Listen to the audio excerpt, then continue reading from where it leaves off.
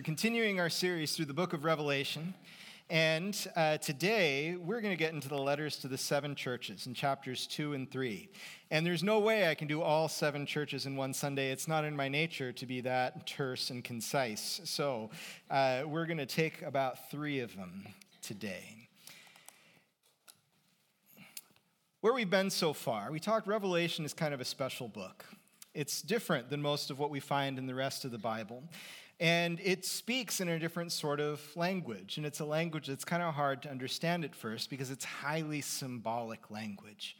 And we met the first pieces of symbolism here last week in chapter 1, verses 9 to 20, where John hears Jesus speaking to him, and he turns around and he has a vision of Jesus walking among 7 lampstands, which represent the 7 churches of southwestern Asia Minor. Those are the churches that these letters are to in just a moment. And we see this, John describes what Jesus looks like for us. And we mentioned last week that, really John's trying to put into words what cannot be contained by words. So he gives us pictures of what Jesus looks like. And Jesus looks like a son of man. He's like a human being, but also somewhat different, hearkening all the way back to Daniel chapter 7, where Daniel has a vision of a son of man getting rule and dominion and authority from the Ancient of Days. And then it says he's dressed in a robe reaching down to his feet with a golden sash around his chest, emphasizing his glory and his authority. The hair on his head was white like wool, as white as snow, just like the Ancient of Days in Daniel chapter 7, reminding us that Jesus isn't just a human being. He is fully human, just like you and me, but he's also much more. He is God himself. His feet were like bronze glowing in a furnace, which reminds us that there's no impurity in Jesus, because that's what you put bronze into the furnace for. His eyes, I like this one, are like blazing fire. Like blazing fire. He sees, absolutely. He's not in need of light, right? His eyes themselves have light. And also, if you see a guy with eyes of blazing fire, you think, that guy seems like someone who's got some authority to pass judgment. This is who Jesus is. It says his voice was like the sound of rushing waters.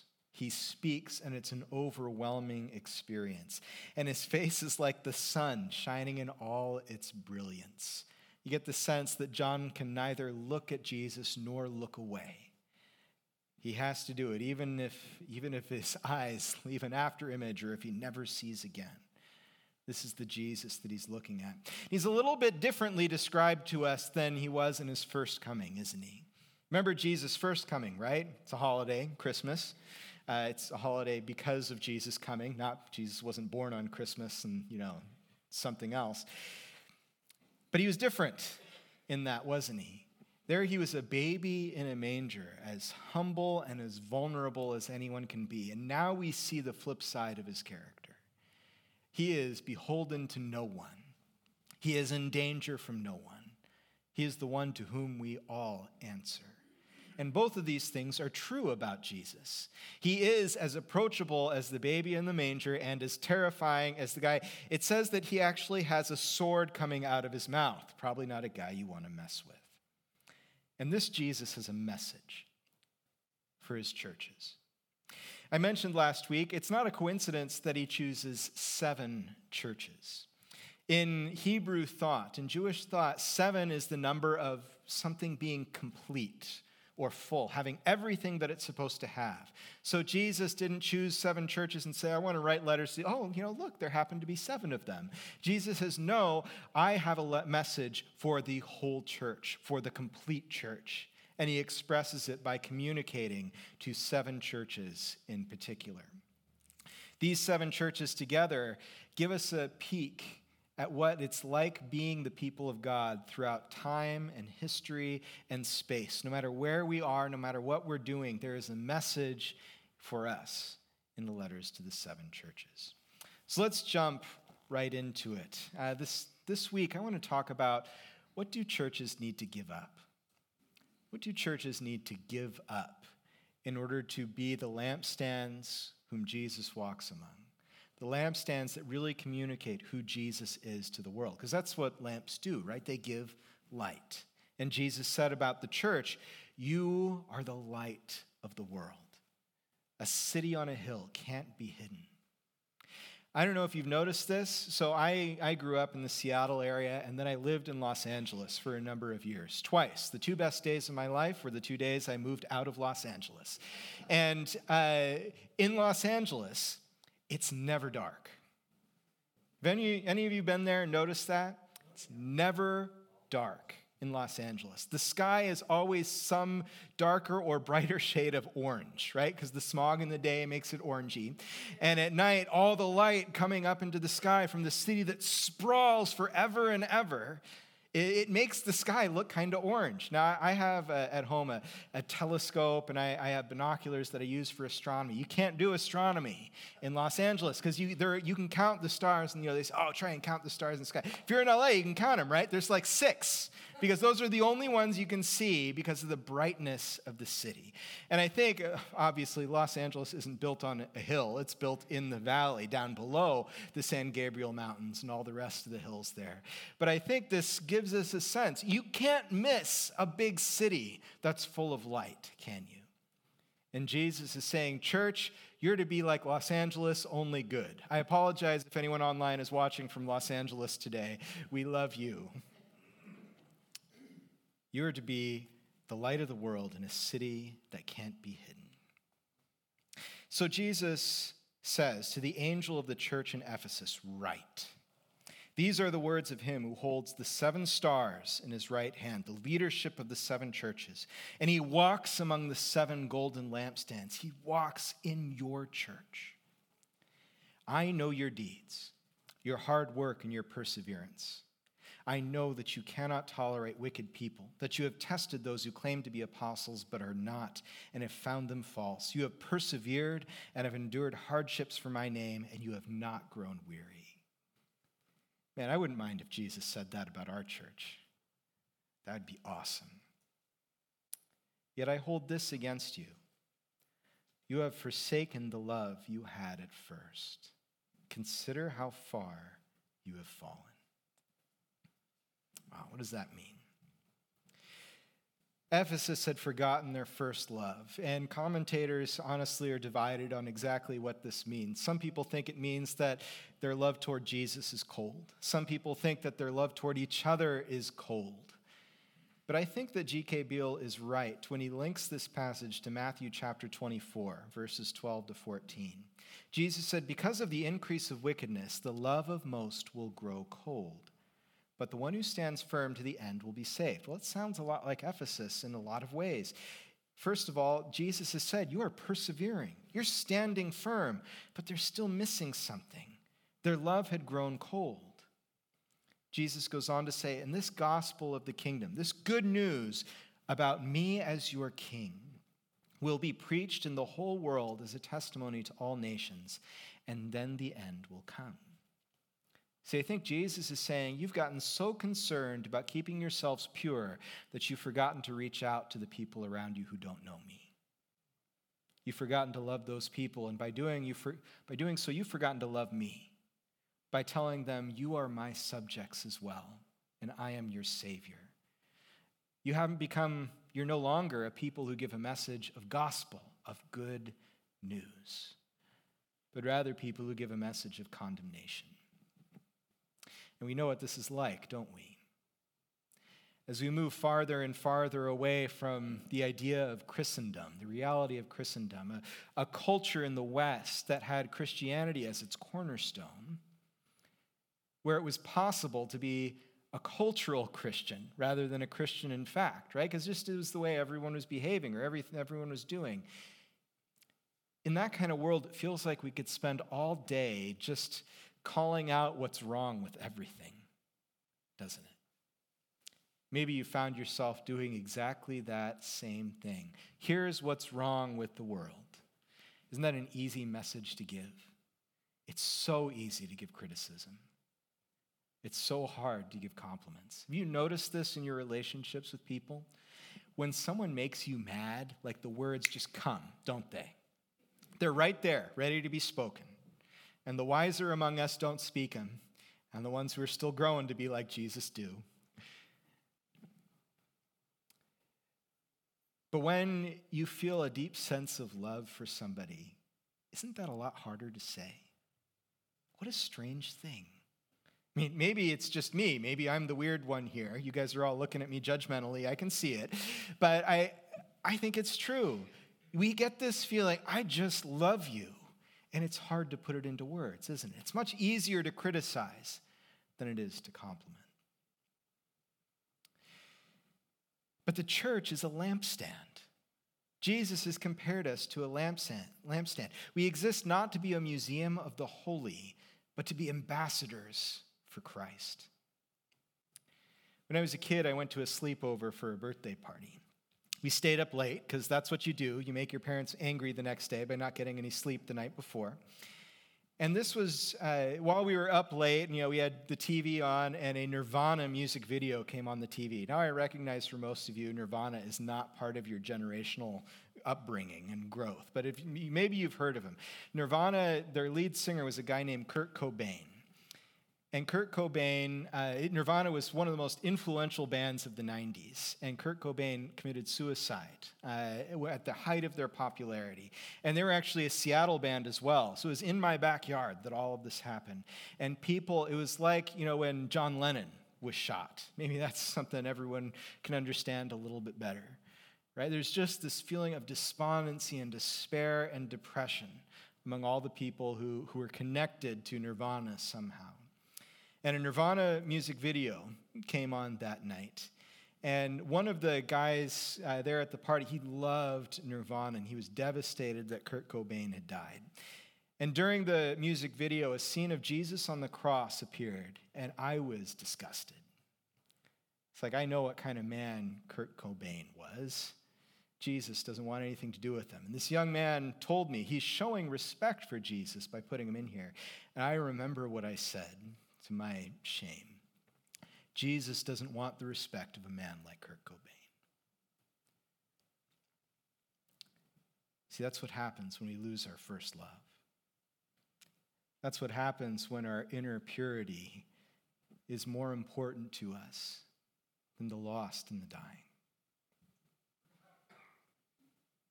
It took me a while to realize the import of what I'd said, and just how foreign it was to the Spirit of Jesus who came to seek and save the lost. I'd give anything to go back to that moment and slap myself silly and stop myself from saying those terrible things and change the heart that it came from. And God gave me mercy and grace to repent from it. And now his word over me that I'm forgiven is enough. But even today, I still offer that moment to God in prayer, desperately praying for redemption and resurrection, asking that beyond forgiving me, he would make it right with the boy I so badly spiritually injured. See, we can't lose our first love as a church. We can't get so concerned with what everyone else is doing wrong.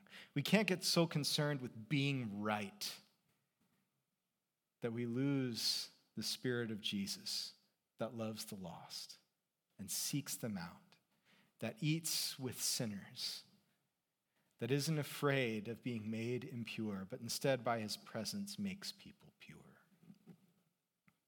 But we can't make the opposite error either. We can't be witnesses to Christ if our lives don't look like his. And that takes us to the next church this morning, the church in Pergamum. We're skipping the church in Smyrna for next week. To the angel of the church in Pergamum, write, these are the words of him who has the sharp double-edged sword. That can't be good, right? I know where you live, where Satan has his throne, yet you remain true to my name. You did not renounce your faith in me, not even in the days of Antipas, my faithful witness, who was put to death in your city where Satan lives.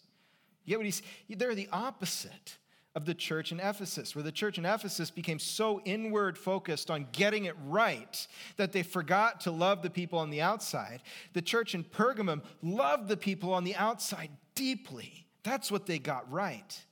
Nevertheless, Jesus said, I have a few things against you, There are some among you who hold to the teaching of Balaam, who taught Balak to entice the Israelites to sin, so that they ate food sacrificed to idols and committed sexual immorality. Likewise, you also have those who hold to the teaching of the Nicolaitans. Repent, therefore, otherwise I will soon come to you and will fight against them with the sword of my mouth. See, the church must not sacrifice holiness in order to get along with the world.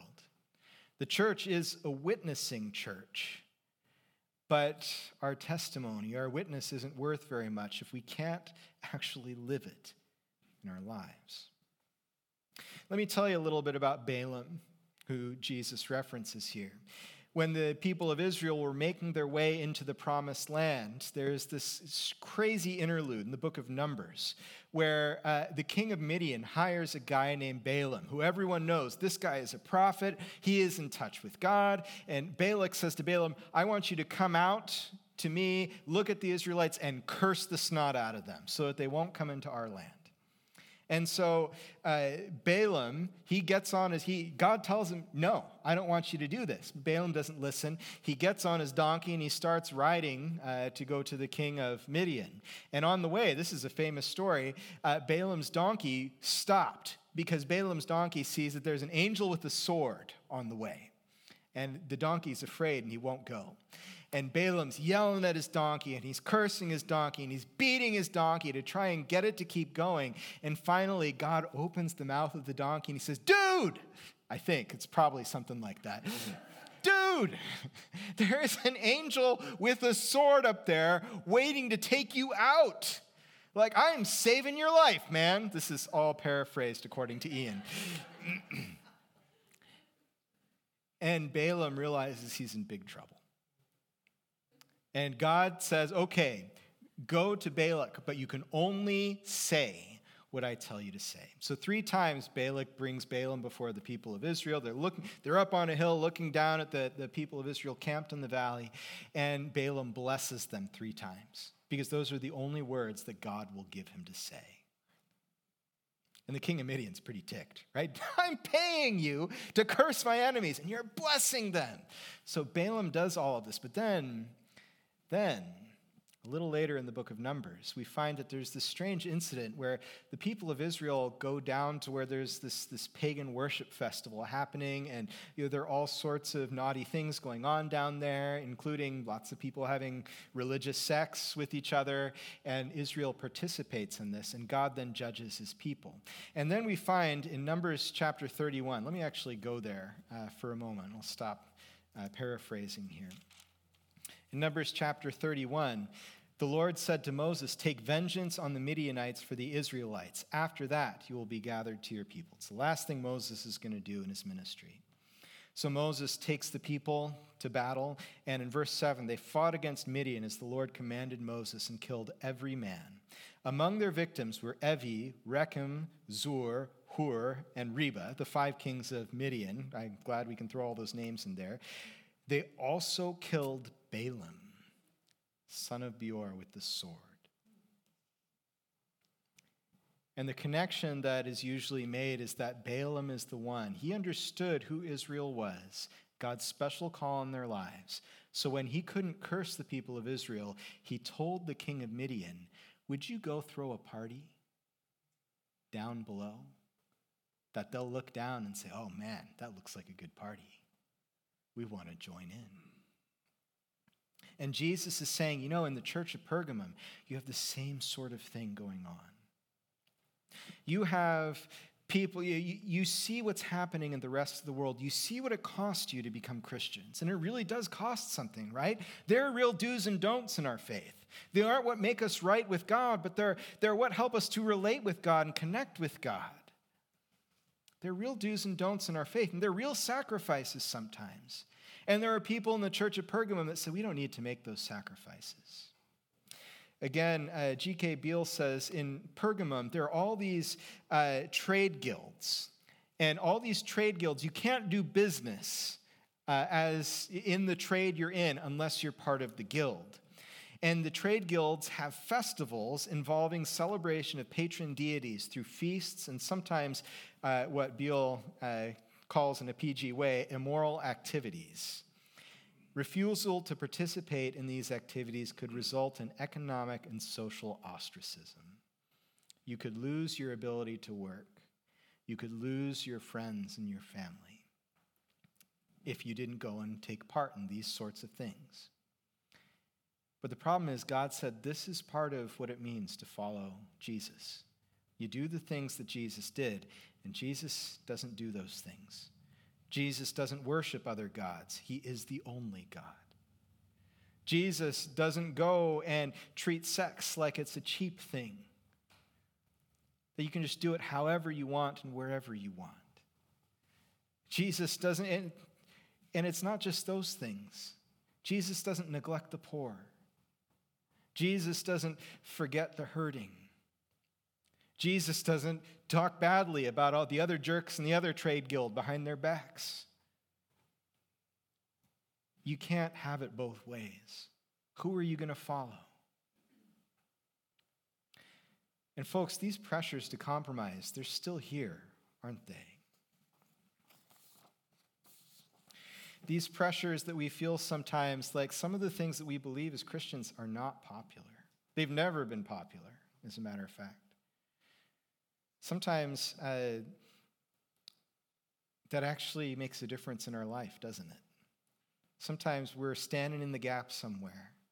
Someone says, what do you believe about this or that thing? We know, well, I can say the popular thing or the unpopular thing. And which are you going to do? Sometimes in our jobs and in our work, we have to make choices about whether we're going to be honest in the things that we do, right? When I worked at the old spaghetti factory, when I lived in Los Angeles as a server, I remember, we were tipped employees, of course, and so people we had to report our tips at the end of the night. And I was told when I came in, hey, everyone just reports 10% of their gross sales as tips. So we need you to do that. And if you don't do that, we can all get audited. Right? If you have an outsized, if you report tips much greater as a proportion of your sales than everyone else, the IRS could notice, and they can come audit us all. Well, so am I going to do the easy thing, what everyone else is doing and everyone kind of winks at, right? Or am I going to be honest about reporting my tips? Am I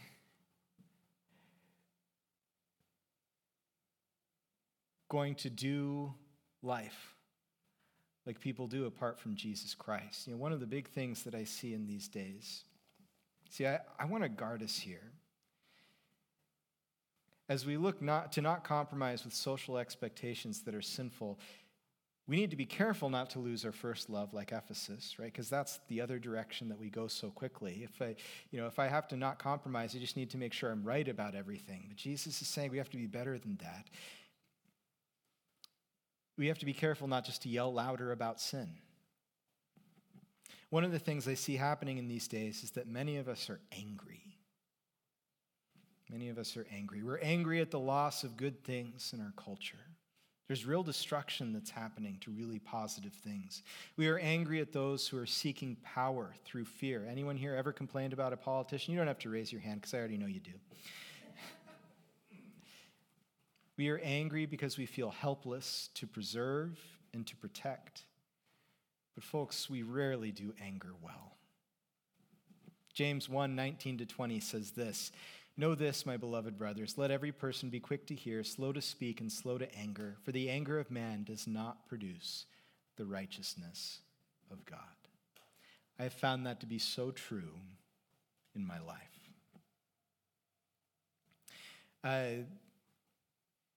I'm not going to bring up a specific situation to protect the people involved, namely me, but you ever in an argument with somebody and your temper's getting hot?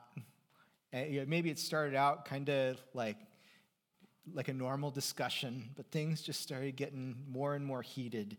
And you get to a place and you have a moment, and it's like time slows down. and you think, there are two things I could say right now.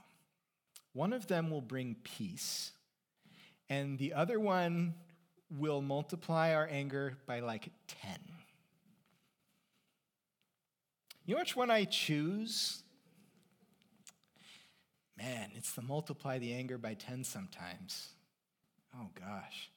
I know I shouldn't say this. I know nothing good will come out of saying this, but I'm going to say it. And why do I say it? Because I'm angry. Because we don't make good decisions when we're angry. We don't love people well when we're angry. Elsewhere in the New Testament, it says, be angry, but in your anger do not sin. I mean, does he say that because it's unrelated? He's like, so yeah, it's okay to be angry, but don't sin, and those are unrelated things. Or is he saying, when you're angry, you're more likely to sin, so watch it? Because I'm pretty sure that's it. Be angry, but in your anger, do not sin. And then he goes on and says, do not let the sun go down on your anger. Folks, have you been carrying anger for more than 24 hours? And when I say folks, I'm going to include myself in this too. I don't care what it's anger toward or what it's anger at. If you've held on to it and the sun's come back up, it's eating you up inside. It is breaking your heart and your ability to be like Jesus. Be angry, and yet in your anger do not sin. Don't let the sun go down on your anger. What do we do instead? Right? Because it's one thing to say, well, stop being angry, right? It doesn't work that way, though, does it? But I think the answer is right here. Know this, my beloved brothers, let every person be quick to hear, be slow to speak, and slow to anger. If you're angry, listen. And I know it's hard. I can't help that. But if you're angry, begin by listening. Be quick to listen. Then what? Be slow to speak. I remember being a kid, really little, and man, that temper can just go, can't it? And we have kids ourselves. You've seen them around, and that's something we work with them a lot on. Like, you get angry and you lose your temper and you start yelling and screaming. I had never actually seen. I'd heard about this and seen it on TV shows or something, but I'd never actually seen people jump up and down. They were so angry until I became a parent. I probably did it. My parents probably saw it, but I've conveniently blocked that out. And the advice we give to them is just slow down. Just slow down. Give yourself space. Take a deep breath. Count to 10. Count to 100. Count backwards from 1,000 if you need to. But if you let your anger tell you what to do, 99% of the time you'll make poor choices. The church has to give up, compromise, yes, but without becoming like Ephesus. I really want to do Laodicea, but we're going to save that for next week so that we can keep moving here today. Jesus, when he comes to visit the churches, when he gives the message in Revelation 2 and 3, he's speaking to us today. And at least from two of the churches, he's warning us, don't get so concerned about your own purity that you forget to love the people outside you. And he says, secondly, don't become so concerned with loving the people outside you that you become exactly like them. You got to be like Jesus. You got to love him first. Right? That's why Ephesus is forgotten there. First love. Not just any or all love. Thanks for the emphasis. Now, that was just rude, whoever did that. Yeah. If we can do these things, we're on our way to be in that city on the hill, to be in that light in dark places.